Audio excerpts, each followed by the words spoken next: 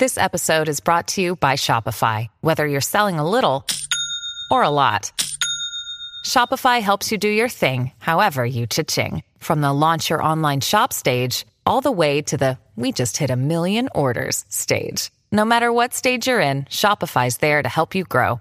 Sign up for a $1 per month trial period at shopify.com/special offer, all lowercase. That's shopify.com/special offer.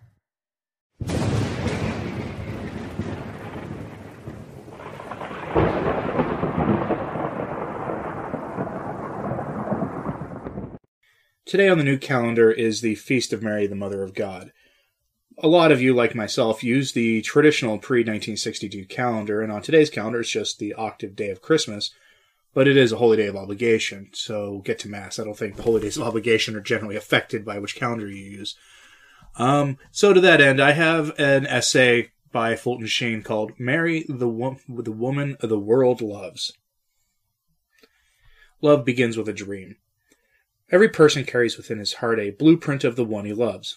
What seems to be love at first sight is actually the fulfillment of desire, the realization of a dream.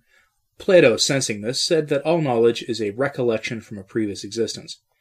This is not true as he states it, but it is true if one understands it to mean that we already have an ideal in us, one that is made by our thinking, our habits, our experiences, and our desires. Otherwise, how would we know immediately, on seeing persons or things, that we loved them? Before meeting certain people, we already have a pattern and mold of what we like and what we do not like. Certain persons fit into that pattern and others do not. When we hear music for the first time, we either like or dislike it. We judge it by the music we already have heard in our own hearts.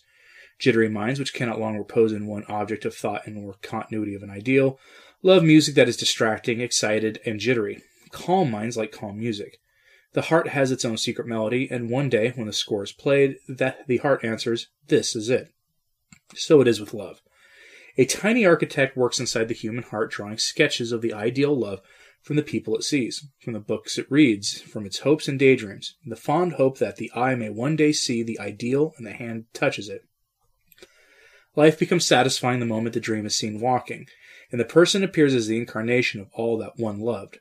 The liking is instantaneous, because actually it was there waiting for a long time. Some go through life without ever meeting what they call their ideal. This could be very disappointing, if the ideal never really existed. But the absolute ideal of every heart does exist, and it is God. All human love is an initiation into the eternal. Some find the ideal in substance without passing through the shadow. God, too, has within himself blueprints of everything in the universe. As the architect has in his mind a plan of the house before the house is built, so God has in his mind an archetypal idea of every flower, bird, tree, springtime, and melody. There never was a brush touched to canvas or a chisel to marble without some great pre-existing idea. So, too, every atom and every rose is a realization and concretion of an idea existing in the mind of God from all eternity. All creatures below man correspond to the pattern God has in his mind. A tree is truly a tree because it corresponds to God's idea of a tree. A rose is a rose because it is God's idea of a rose wrapped up in chemicals and tints and life. But it is not so with persons. God has to have two pictures of us. One is what we are and the other is what we ought to be. He has the model and he has the reality, the blueprint and the edifice, the score of the music and the way to play it. God has to have these two pictures because in each and every one of us there is some disproportion and want of conformity between the original plan and the way we have worked it out. The image is blurred, the print is faded. For one thing, our personality is not complete in time. We need a renewed body. Then, too, our sins diminish our personality. Our evil acts daub the canvas the master hand designed. Like unhatched eggs, some of us refuse to be warmed by the divine love, which is so necessary for incubation to a higher level. We are in constant need of repairs. Our free acts do not coincide with the law of our being. We fall short of all God wants us to be. St. Paul tells us that we were predestined before the foundations of the world were laid, become the sons of God. But some of us will not fulfill that hope. There is actually only one person in all humanity of whom God has one picture and in whom there is a perfect conformity between what he wanted her to be and what she is, and that is his own mother. Most of us are a minus sign in the sense that we do not fulfill the high hopes the Heavenly Father has for us. But Mary is the equal sign, the ideal that God had of her, that she is, and in the flesh. The model and the copy are perfect. She is all that was foreseen, planned, and dreamed. The melody of her life is played just as it was written. Mary was thought, conceived, and planned as the equal sign between ideal and history, thought and reality, hope and realization. That is why, through the centuries, Christian liturgy has applied to her the words of the book of Proverbs, because she is what God wanted us all to be. She speaks of herself as the eternal blueprint in the mind of God, the one whom God loved before she was a creature. She is even pictured as being with him not only at creation, but also before creation. She existed in the divine mind as the eternal thought before there were any mothers. She is the mother of mothers. She is the world's first love. Quote, "The Lord possessed me in the beginning of his ways, before he made anything from the beginning. I was set up from eternity, and of old, before the earth was made. The depths were not as yet, and I was already conceived. Neither had the fountains of water as yet sprung out. The mountains with their huge bulk had not yet been established. Before the hills I was brought forth. He had not yet made the earth or the rivers or the poles of the world. When he prepared the heavens, I was present. One with a certain law and compass, he enclosed the depths. When he established the sky above and poised the fountains of waters. When he encompassed the sea with its bounds and set a law to the waters that they should not pass their limits. When he balanced the foundations of the earth, I was with him, forming all things, and was delighted every day, playing before him at all times, playing in the world. And my delights were to be with the children of men. Now therefore, ye children, hear me. Blessed are they that keep my ways. Hear instruction, and be wise, and refuseth not. Blessed is the man that heareth me, and that watcheth daily at my gates, and waiteth at the posts of my doors. He that shall find me shall find life, and shall have salvation from the Lord." End quote. See Proverbs chapter 8, verses 22 to 35. But God not only thought of her in eternity, he also had her in mind at the beginning of time, in the beginning of history. When the human race fell through the solicitude of a woman, God spoke to the devil and said, "I will establish a feud between thee and the woman, between thy offspring and hers. She is to crush thy head, while thou dost lie in wait at her heels." See Genesis chapter 3, verse 15. God was saying that if it was by a woman that man fell, it would be through a woman that God would be revenged. Whoever his mother would be, she would certainly be blessed among women. And because God himself chose her, he would see to it that all generations would call her blessed. When God willed to become man, he had to decide on the time of his coming, the country in which he would be born, the city in which he would be raised, the people, the race, the political and economic systems that would surround him, the language he would speak, and the psychological attitudes with which he would come in contact as the Lord of history and the Savior of the world. All these details would depend entirely on one factor, the woman who would be his mother. To choose a mother is to choose a social position, a language, a city, an environment, a crisis, and a destiny. His mother was not like ours, whom we accepted as something historically fixed, which we could not change. He was born of a mother whom he chose before he was born. It is the only instance in history where both the son willed the mother and the mother willed the son. And this is what the creed means when it says, "born of the Virgin Mary." She was called by God as Aaron was, and our Lord was born not just of her flesh, but also by her consent. Before taking unto himself a human nature, he consulted with the woman, to ask of her if she would give him a man. The manhood of Jesus was not stolen from humanity as Prometheus stole fire from heaven. It was given as a gift. The first man, Adam, was made from the slime of the earth. The first woman was made from a man in an ecstasy. The new Adam, Christ, comes from the new Eve, Mary, in an ecstasy of prayer and love of God and the fullness of freedom. We should not be surprised that she is spoken of as a thought by God before the world was made. When Whistler painted the picture of his mother, did he not have the image of her in his mind before he ever gathered his colors on his palette? If you could have pre-existed your mother, not artistically, but really, would you not have made her the most perfect woman that ever lived? One so beautiful she would have been the sweet envy of all women, and one so gentle and so merciful that all other mothers would have sought to imitate her virtues. Why then should we think that God would do otherwise? When Whistler was complimented on the portrait of his mother, he said, "You know how it is. One tries to make one's mummy just as nice as he can." When God became man, he, too, I believe, would make his mother as nice as he could, and that would make her a perfect mother. God never does anything without exceeding preparation. The two great masterpieces of God are creation of man and recreation of redemption of man. Creation was made for unfallen men, his mystical body for fallen men. Before making man, God made a garden of delights, as God alone knows how to make a garden beautiful. In that paradise of creation there were celebrated the first nuptials of man and woman. But man willed not to have blessings, except according to his lower nature. Not only did he lose his happiness, He even wounded his own mind and will. Then God planned the remaking or redeeming of man. But before doing so, he would make another garden. This new one would not be of earth, but of flesh. It would be a garden over whose portals the name of sin would never be written. A garden in which there would grow no weeds of rebellion to choke the growth of the flowers of grace. A garden from which would flow 4 rivers of redemption to the 4 corners of the earth. A garden so pure that the Heavenly Father would not blush at sending his own Son into it. And this flesh-girl paradise to be gardened by the Adam new was our Blessed Mother. As Eden was the paradise of creation, Mary is the paradise of the Incarnation. And in her, as a garden, were celebrated the first nuptials of God and man. The closer one gets to fire, the greater the heat. The closer one to God, the greater the purity.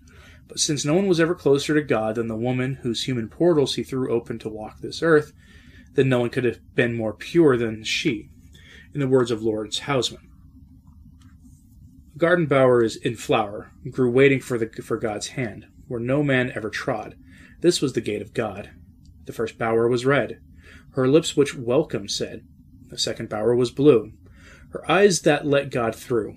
The third bower was white, her soul in God's sight. 3 bowers of love, now Christ from heaven above. The special purity of hers we call the Immaculate Conception. It is not the virgin birth. The word immaculate is taken from 2 Latin words meaning not stained. Conception means that at the first moment of her conception, the Blessed Mother in the womb of her mother, St. Anne, and in virtue of the anticipated merits of the redemption of her Son, was preserved free from the stains of original sin. I could never see why anyone in this day and age should object to the Immaculate Conception. All modern pagans believe that they are immaculately conceived. If there is no original sin, then everyone is immaculately conceived. Why do they shrink from allowing Mary what they attribute to themselves? The doctrine of the original sin and the Immaculate Conception are mutually exclusive. If Mary alone is the Immaculate Conception, then the rest of us must have original sin. The Immaculate Conception does not imply that Mary needed no redemption. She needed it as much as you and I do. She was redeemed in advance by way of prevention in both body and soul, in the first instant of conception. We receive the fruits of redemption in our soul at baptism. The whole human race needs redemption. But Mary was desolidarized and separated from that sin-laden humanity as a result of the merits of our Lord's cross being offered to her at the moment of her conception. If we exempted her from the need of redemption, we also would have to exempt her from membership in humanity. The Immaculate Conception, therefore, in no way implies that she needed no redemption. She did. Mary is the first effective redemption in the sense that it was applied to her at the moment of her conception, and to us in another and diminished fashion only after our birth. She had this privilege not for her sake, but for his sake. That is why those who do not believe in the divinity of Christ can see no reason for the special privilege accorded to Mary. If I did not believe in the divinity of our Lord, which God avert, I should see nothing but nonsense in any special reverence given to Mary above the other women on earth. But if she is the Mother of God who became man, then she is unique. And then she stands out as the new Eve of humanity, as he is the new Adam. There had to be some such creature as Mary, otherwise God would have found no one in whom he could fittingly have taken his human origin. An honest politician seeking civic reforms looks about for honest assistance. The Son of God, beginning a new creation, searched for some of that goodness which existed before sin took over. There would have been, in some minds, a doubt about the power of God if he had not shown a special favor to the woman who was about to be his mother. Certainly what God gave to Eve, he would not refuse to his own mother. Suppose that God, in making over man, did not also make over woman into a new Eve. What a howl of protest would have gone up. Christianity would have been denounced as our all-male religions. Women would then have searched for a female religion. It would have been argued that woman has always been the slave of man, and even God intended her to be such, since he refused to make the new Eve as he made the new Adam. Had there been no Immaculate Conception, then Christ would have been said to be less beautiful, for he would have taken his body from one who was not humanly perfect. There ought to be an infinite separation between God and sin, but there would not have been if there was not one woman who could crush the cobra's head. If you were an artist, would you allow someone to prepare your canvas with daubs? Then why should God be expected to act differently when he prepares to unite to himself a human nature like ours, in all things save sin? But having lifted up one woman by preserving her from sin, and then having her freely ratify that gift at the Annunciation, God gave hope to our disturbed, neurotic, gauche, and weak humanity. Oh yes, he is our model, but he is also the person of God. There ought to be, on the human level, someone who would give humans hope, someone who could lead us to Christ, someone who would mediate between us and Christ as he mediates between us and the Father. One look at her and we know that a human who is not good can become better. One prayer to her and we know that because she is without sin, we can become less sinful. And that brings us back to the beginning. We have said that everyone carries within his heart a blueprint of this ideal love. The best of human loves, no matter how devoted they may be, must end. And there is nothing perfect that ends. If there be anyone of whom it is possible to say, this is the last embrace, then there is no perfect love. Hence some, ignoring the divine, may try to have a multiplicity of loves make up the ideal love. But this is like saying that to render a musical masterpiece, one must play a dozen different violins.